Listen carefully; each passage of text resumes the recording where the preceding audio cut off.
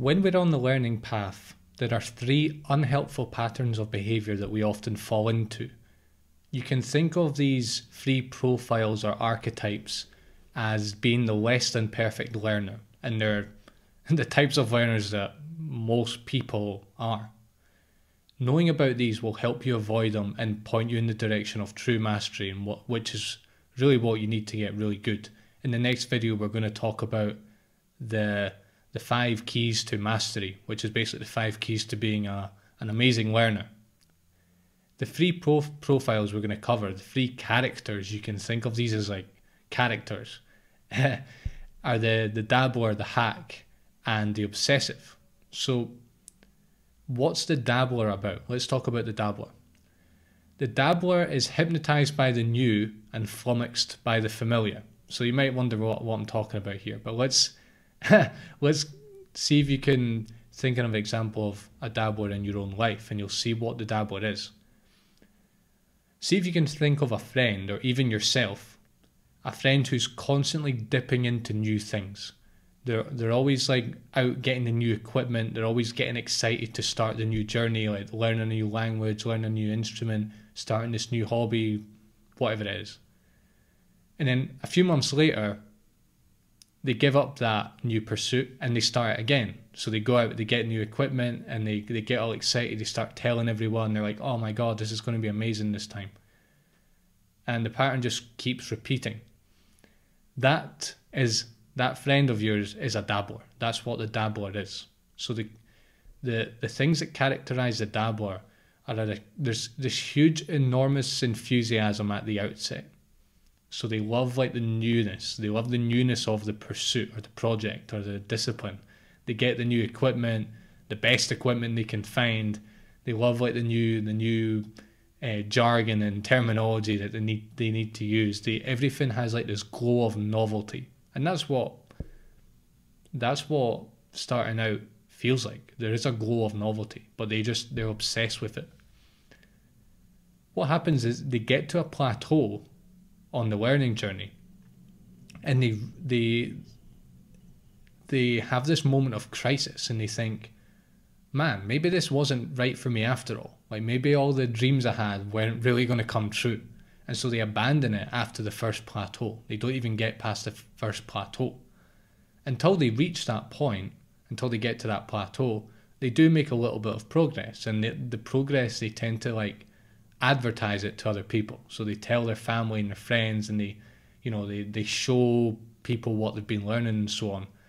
And they just, as soon as they hit that plateau, they start missing lessons, they start making excuses, they start resisting the hard work and the dedication, and then they move on to something else, and they're convinced that this next one is the right one for them. Like they will find their partner or their Prince Charming, as it were. I think this is a huge danger for all of us nowadays. So don't think of the dabbler as being someone outside of you. There is part of you that is a dabbler, and it's not a bad thing necessarily. It can take you on, it can actually make you find something you're extremely passionate about, but it's a huge danger nowadays, because really we can do almost any hobby we want. Like, you can learn any instrument you want online, and you probably won't have to spend too much money doing it. You can learn any language on the internet if you give enough time and dedication to it.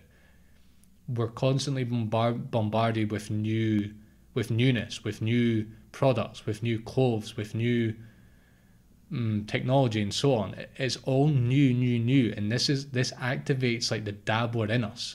What happens is, and we've talked about this when we've got to the importance of learning, when we talked about the importance of learning, is that if you're dabbling all the time, you never actually commit to anything for long enough to get good at it and to develop lasting skills and to reach a certain point on the mastery journey. And that's what you really want. But the glow of novelty is very appealing, and it's very distracting. What's the solution to avoiding the dabbler and just taming the dabbler within us? It's to realize that this glow of novelty is very temporary. And you'll notice, like, you start off on a new pursuit, the first few months it all feels rosy and nice, and then you realise that it's gonna you sort of have this moment of crisis, and the novelty wears off because you've been at it now for a few months. You have to forget about the glow of novelty and realise that it's actually not as shiny and nice as it seems. It doesn't bring lasting rewards. Mastery is what brings lasting rewards. So you have to develop a taste for the plateaus. When you reach that first plateau, the beginner's hump, you might say, you have to realise that it's just a plateau and that you will improve. It's not a sign that you're not cut out for it. And if you moved on to something else, the glow of novelty will just wear off again and you'll hit that first plateau. So be willing to roll up your sleeves and fight for true competency, not for just a walk in the park that always feels nice. Because as we've spoken about, learning is just not like that. Great, we've spoken about the dabbler. Let's look at the obsessive. So, do you know anyone that they find a new pursuit and they just go completely over the top? Like, they pour their life into it. They turn night into day. They start missing sleep. You know, they stop socializing, and it's just like, I want to get good at this. I want to get good at this. I want to get good at this. I'm going to put so much time into it. They just never let it go. It's like it consumes their entire life. And then all of a sudden, after not too long doing that, the whole thing just falls apart. Like it collapses. That's the obsessive. That's the obsessive character. So what's going on with the obsessive? Well, the obsessive is hyper sensitive about results, hyper focused on results. Winning is all that matters. They want to do everything perfectly from day one. They can't accept the plateau, and when they get to a plateau, they think that putting more hours in is a solution, which is in some ways true, but you're not going to avoid a plateau anyway. So they just keep adding more hours, and they hate the plateau because all they want to see is results. So, you know, they take twice the number of lessons, they start practicing all day long, every moment they can find. And inevitably, because the plateau is just inevitable, it doesn't matter how many hours you put in, you're going to experience plateaus. They end up crumbling under their own weight, under their own enthusiasm, because it's just practicing that long, they end up getting an injury, or they have like some sort of breakdown, or whatever, the whole thing just comes crashing to the ground. I actually thought about this before I was going to record this video, and it made me quite sad that George Leonard, he was the guy that came up with these 3 avatars, that he thought it was necessary to actually make this its own avatar, because I don't think it's that common, but it obviously is. And yeah, it's just as damaging as the dabbler is. The solution to the obsessive is to channel all that desire and all that energy into a long-term project, because when you actually channel it over months and years, that's when it works. When you try and get something done in a month, probably isn't going to happen, especially when you're trying to learn and you're going through plateaus. It's just not a wise way to go about it. Another solution is just to realize that results aren't always what they appear. So when we get started in a certain learning journey, we often get over focused on the results. And it takes a while to realize that the results are actually quite meaningless in a way. They're inevitable. They'll come, and you have to trust that they'll come, and it's great when they do. But the next day you wake up and it's done. Like, that part of the journey is done, and you're left with just the journey itself.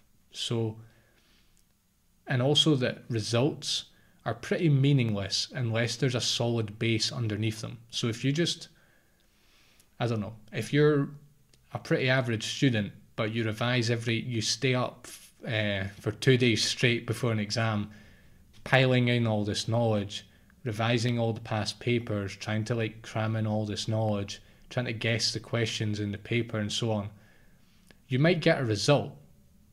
You might actually do well in the exam, but your knowledge of the subject will be terrible, and it's very overrated. And what the best results are those that are actually built on something lasting, and there's actually something underneath them. They're not just flimsy surface level results. And I think the obsessive can get trapped in their need for these results, and often they're not very stable. Great, let's go into the hacker. And the hacker, this is another one that most people are going to resonate with. So the hacker is forever on a plateau. So what does this mean? Well, the hacker actually does a bit better than the dabbler and the obsessive does. They go through several plateaus on the journey. They develop lasting competence, unlike the previous avatars. They stay in that field, they stay loyal to it, that pursuit, that hobby, that skill. But at some point, they just reach a certain level and they kind of think to themselves, well, I'm pretty good at this. Like I'm not amazing at it, but I'm good. You know, I'm at a certain level, I have a certain level of competence. So what they do is they stop doing deliberate practice. They stop trying to improve themselves, and they just go out into the world with their skills. They focus on enjoying what they already know how to do rather than trying to learn new things. And they often skip essential components on the journey because to them it doesn't matter, because they've already, they're happy with what they know already. I'd be surprised if you couldn't resonate with this, because it's extremely common.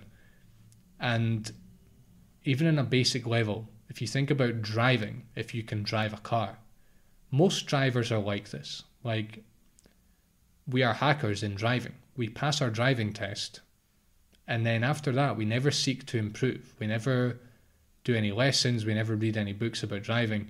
And you might think, well, why? Well, I'm not going to answer that question for you, but in any case, it's hacker behavior. And driving's a fairly innocent example, but when we think of our profession, when we think of our favorite hobbies, maybe we're selling ourselves very short by being hackers. Maybe we've done 2,000 hours of deliberate practice, but if we doubled it, wow, that could have a huge impact. The key insight here is that you can't advance without deliberate practice. So it doesn't matter how many years go by. If you're just doing the same old things over and over again, you're not going to get anywhere. It doesn't matter if you do the thing for 30 years. If you aren't trying to improve your skills, you're not going to get anywhere. In fact, you might actually get worse. Like, think of a high school teacher who doesn't like their job, who's been teaching the same maths or whatever it is for 30 years, using the same old methods. 30 years ago, those methods might have worked, but now you're dealing with a new generation. You're in an age with new technology, and you're just ignoring that. So you've become worse relative to like the other teachers out there.